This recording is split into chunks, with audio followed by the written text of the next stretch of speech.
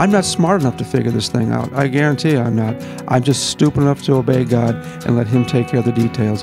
Because when you purchase an 86-acre tract of land with $200 in a handshake, that is God.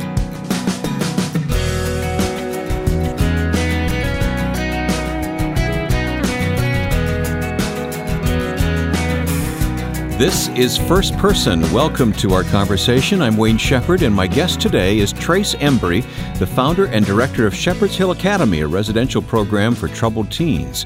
I'll introduce you to Trace in just a few moments. This program is on the radio and internet because, as a freelance broadcaster, I often bump into people with personal stories that tell of God's faithfulness, testimonies that will strengthen your own faith in Christ as you listen. And First Person is my way of communicating those stories to you.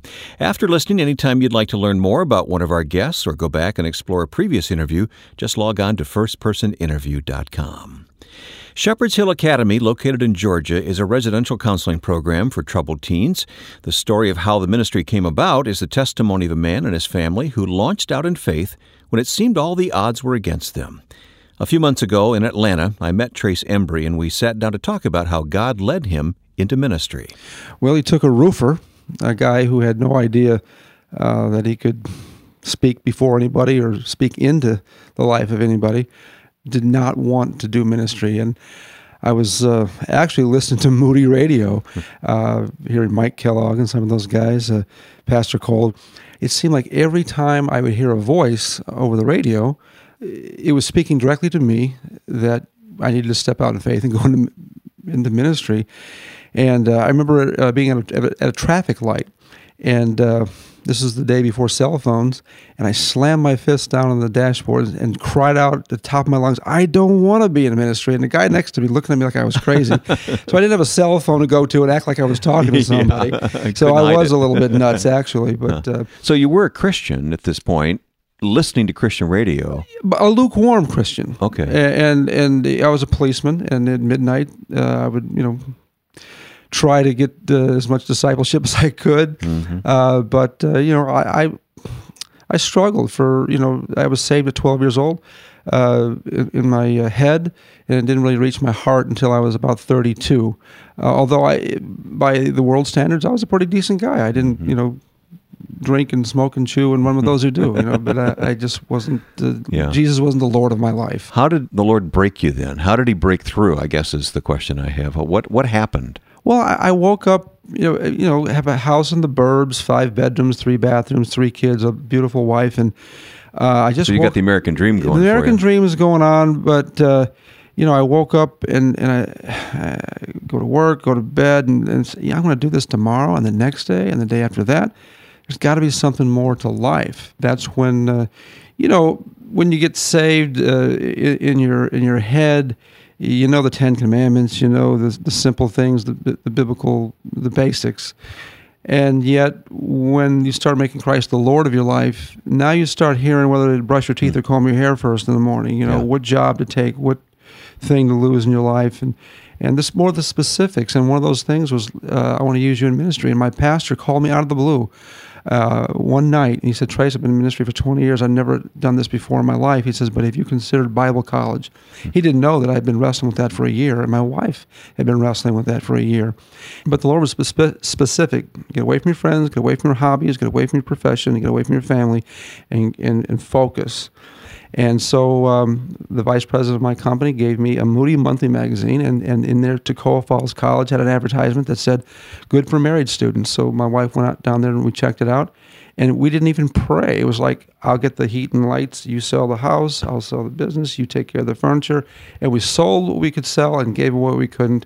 And next thing I know, I'm sitting in Bible college with a bunch of teeny boppers and 3 kids. That was a bold step.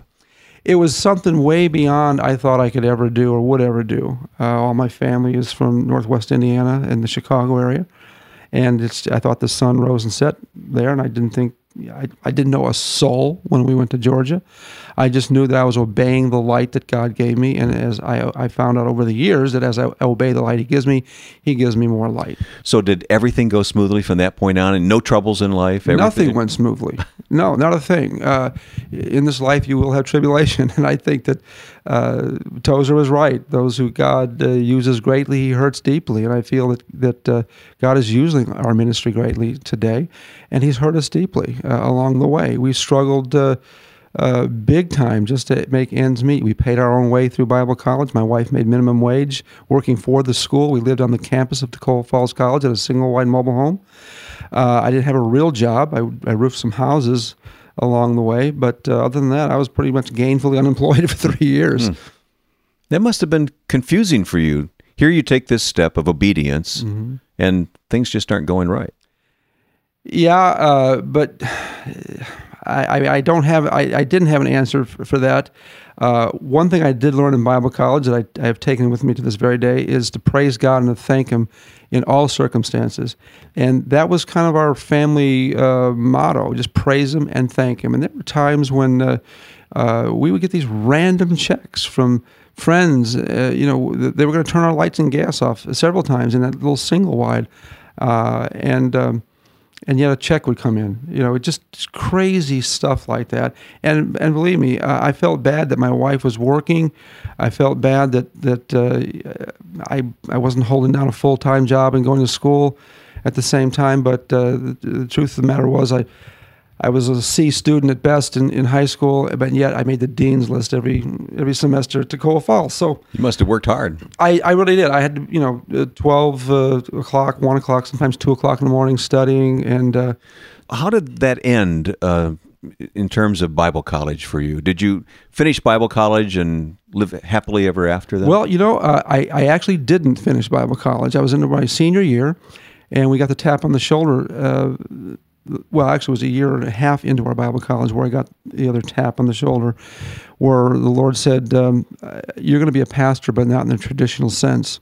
See, I assumed I'd be moving back to the Chicago area, and the Lord was very clear. You need land. How was He clear? I can't explain it. It's a gut feeling. It's something that you just feel constrained. It was get in the minivan, pack your kids up in there, and start looking for land. Looking for land to purchase? Looking for land, and we're totally broke. It's like trying to build... I was going to say, with what? It's like building an ark in the middle of the desert. I mean, it didn't make any sense to anybody. But, just driving in the countryside of northeast Georgia when you're in class all day was a little bit of relief. And the first place we bumped into was an old abandoned farm, and it wasn't for sale. It was just abandoned. And I looked at my wife, and she looked at me, and we said, this is the place. This is what God wants us to have. Why? What was the attraction? Well, there's a beautiful view of the Smoky Mountains, the Blue Ridge Mountains in the distance, and had some hills and valleys and trees, and it was just, the landscape was perfect for what we were supposed to do, not knowing what we were supposed to do. Yeah, I mean, aren't you putting the cart before the horse? We really were, and we would go out and picnic on what we now call Shepherd's Hill, and we would basically be trespassing. We couldn't find the owners. We knocked on doors. Who owns this place? The answer we got is no one will ever get that place. It's all tied up in the legal system. We didn't know that then. They just said no one will ever get that place. Don't bother. Didn't realize that it was a drug operation. The DEA had seized it. There was a triple murder involved in that place. Oh my goodness! And it left to a 10 and 11-year-old kids of the estate. It was all tied up in the estate. So a year and a half had gone by, and we would periodically go back and visit and picnic and pray and ask the Lord to provide it. I want to talk more about that property because I know there's an exciting story about it. But what is your condition before the Lord? What's your attitude towards the Lord during this time? Just willing. I mean, I'll be totally candid here. I was confused. I didn't know where He was calling me. I didn't know what He was calling me to do. All I knew is if I obey the light He gives me, He's going to give me more light. When Abraham left the old country, he didn't know where he was going, and I didn't either. But I can tell you this. This is a quote from Oswald Chambers, and it's the story of Shepherd's Hill Academy. You cannot attain to a vision. You must live in the inspiration of the vision until the vision accomplishes itself. I'm not smart enough to figure this thing out. I guarantee you I'm not. I'm just stupid enough to obey God and let Him take care of the details. Because when you purchase which is now 86 acre tract of land with $200 in a handshake, that is God. And there's more to Trace Embry's story. We'll get to that in the second half of today's edition of First Person. Next week, we'll celebrate Christmas with Michael Card. God reaches out and grasps your heart and your mind, recaptures your imagination, and you see the perfect wisdom and the truth, the capital T truth, of this little boy asleep in a cattle trough. Michael and I will open the scriptures together and explore the story of Christmas from the Gospels. I hope you'll join us next week as we celebrate Christmas on First Person.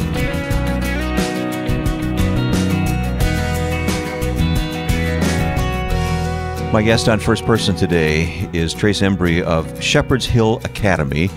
And we've heard the first part, really not even the first half. There's a lot more to the story than we have time to tell on the radio today here, Trace. But I want you to pick up the story. You feel God is calling you to this particular piece of property. Where is this? It's in Martin, Georgia. Martin, Georgia. Northeast Georgia. And you didn't know why he was calling you to this land. Really didn't. Had no youth experience. Don't really like camping. Don't really like the farm life or anything like that. But, we saw this place and we knew we were supposed to have it. And a year and a half later, we were still trying to find out who owned the place.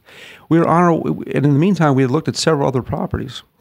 And we were on our way to Royston, Georgia, to look at a farm. And we passed the road where Shepherd's Hill is on, and there was a magic marker for sale by owner sign on that gravel road. And we turned around, and sure enough, there it was, for sale by owner. I called the phone number. I went to a phone booth, called the number, and the guy said, "We just put that sign out there a few minutes ago." I said, "Can you meet me out here?" So he comes out here, and long story short, I said, "Listen, I do business on a handshake. Will you take a bad check for $200 in a handshake?" He laughed at me. He said, "I do business on a handshake too." I said, "I'm just asking you to hold it for a week." And I thought that, people are going to hear this story and they're going to think, we want to get out of that. I didn't know what the Lord was going to do, but I had to transfer $200 out of our school fund, put it in our checking account because we had no savings account, nothing in our checking account, and we had $200 put away to pay for our school as we went. So a week later, I come back to the seller, and he asked me, "How are you going to do this?" I said, "I have not a clue, sir." He says, "Young man," I was young then. He says, "I could have sold that property 5 times this week, and 2 of those people had cash." And I said, "Sir, no one's more disappointed than me." I said, "You have the only $200 I own." And we were walking out. My wife and I were walking out with our tail between our legs, thinking, what are we going to? How are we going to feed our kids? And the guy is almost at this particular time. It's like the guy had blinders on, like the Lord just put a glaze over his face, and he was smoking like a fiend. I could barely see him from across the room with all the smoke. And he says, "What are we going to do with that property?" And I said, "Sir, I don't know. Something to do with youth." And he looked at me and he said, "You go into the bank in Livonia, you see a guy named Jimmy, you tell him that you want a loan for that property on Price Road." I said, "Who's going to lend me money?" He says, "You do what I told you." He says, "I own that bank." So my wife and I go to this bank, meet another guy we never met before in our life. He sits us down in the bank. He says, talks some small talk, and then says, "We'll close in a week." Well, we leave the bank. We didn't fill out a loan app, a credit app, nothing. And I remember getting in the van, looking across at my wife, and I said, "What just happened in there?" She says, "I have no idea, but we need to get out of here." We really thought it was some kind of pin the tail on the Yankee thing. We really didn't know what was going on. And as we're getting ready to pull out, the guy runs out of the bank with a yellow notepad and yells from across the parking lot, "I need your last name." I couldn't believe it. We drive back to the seller. I told him, I said, "Jimmy said we'll close in a week." He says, "Not without $35,000 down, you won't." And I'm thinking, what is going on here? And he says, "I know you don't have that." So he picks the phone up, and we're sitting across the desk from this guy, like Potter and Jimmy Stewart. Jimmy Stewart. It's a Wonderful Life. Life. And we're way down here. He's way up there. And he said, "I know you don't have that." And he picks the phone up. And he says, "Mr. So-and-so, I got Mr. and Mrs. Embry here. They want to buy that property on Price Road, blah, blah, blah, blah." Click. He says, "I have your down payment." He says, "You're going to need $5,000 to close this out." He says, $1,500 of that is for a survey. I know you don't have that, so I'll give that to you. You pay me when you get it. If you don't bring $3,500 to closing, I have 5 people standing in line for that property. Now, this guy, I didn't realize this till years later, but this guy was a real estate investor, and somehow he had got it from the state, hoping I would fix it up for 3 months and lose it. Oh, okay. And did he get so it he back was banking on your failure. Absolutely. Yeah. And but yet he didn't know he was dealing with the Lord in this deal. And you realize it's now 2012, and this is 1994. We have never one time paid a late fee. Now, we moved in that house. We moved in a house with no running water, no electricity, no washer, no dryer, no stove, no refrigerator, no central heat, no air conditioning, no bathroom. It was basically a shell of a house. The DEA had come in looking for drugs and money and ripped the place to shreds. And we had actually closed on our mobile home about a month before we closed on the farm. And so our washer and dryer went with the mobile home. Our stove and refrigerator went with the mobile home. The first person we told the mobile home was for sale bought it. And kids, college students, were taking money out of their pockets, giving us money. We had just enough money to buy lunch when we closed on that property. And we moved our kids and packed them in one 14 by 14 room, put our furniture in another room, and the rest of the room was one big construction zone, and it stayed one for the next 7 years. I know we got to skip a lot of details here. It's an amazing story, but I got to get to the now. After how many years? Well, that was 1994. It's Okay. been... So after 20. all these years, what is happening now with that piece of property? God's honoring your vision. What is the vision, and tell me about the ministry today. Yeah. Well, even when we got there, we weren't quite sure. We knew it had something to do with youth. We had a 4th child there. We had a 5th child. The 5th child we lost. Couldn't afford to bury him. Buried him at the foot of the cross that we erected to commemorate where we prayed to receive the property on Shepherd's Hill. Buried him at the foot of Shepherd's Hill. His name was Asa. And after a series of miraculous events, a school in Atlanta called us up and said, "We heard what you're doing up there. We were doing equine therapy, we were doing day camps, weekend camps, but God wanted us to have kids live there." And I didn't want that. I never wanted that. That was the selfishness coming out in me. And I remember the Lord said, "Move out of your house." And it took us 7 years to get it rehabbed. And so we refinanced the farm, bought another mobile home, stuck it out on Shepherd's Hill, and the house sat empty. And I just went in the house. I said, "Lord, what are you doing to me?" And he says, "Go tell your kids what I'm about to tell you." I went back into our new mobile home. I sat my kids down at the dinner table. We weren't eating dinner, but I said, "I want you kids to remember this time and remember this date. If you remind Dad to praise God and to thank Him for all that we're going through right now." And I won't even go into all we were going through. We were going through a ton. I said, if you'll remind Dad to praise God and thank Him, this ministry, this family is about to be blessed beyond anything you can imagine. In a few days, maybe a week, no longer than a month. In a week and a half, I got a phone call from a school in Atlanta that said, "We heard what you're doing. Would you consider having troubled teens live there?" I said, "You're the phone call I've been waiting for." That empty house stayed empty for 2 months, and it was empty for a reason. The first group of kids that came in there, the second kid that came through the door, his name was Asa. It was as if the Lord was saying, "You're finally starting to get it." That house was a residence, an office, a shower house, a cafeteria, and a school for those first few kids. Now, all the kids live in the woods. They build their own communities in the woods, no running water, no electricity, and they get away from Lady Gaga and Snoop Dogg and Eminem and Hollywood, Madison Avenue, all the things that are retarding their spiritual growth. So this is what God wanted you to do all along. All along. He wanted you to minister to these troubled teens. Right, but I had to obey Him in the things that He was giving me the light about. It was like a test of obedience all along the way. Absolutely, and a test of faith for my kids, for my wife, for me. And this is, I can honestly say, Wayne, this is a ministry that is birthed in God, from God, and I am just naive enough, I guess, stupid enough, whatever, however you want to say it, to obey God and knowing that it's in His hands. Give me just a taste. Tell me a story of a kid's life transformed because of Shepherd's Hill Academy.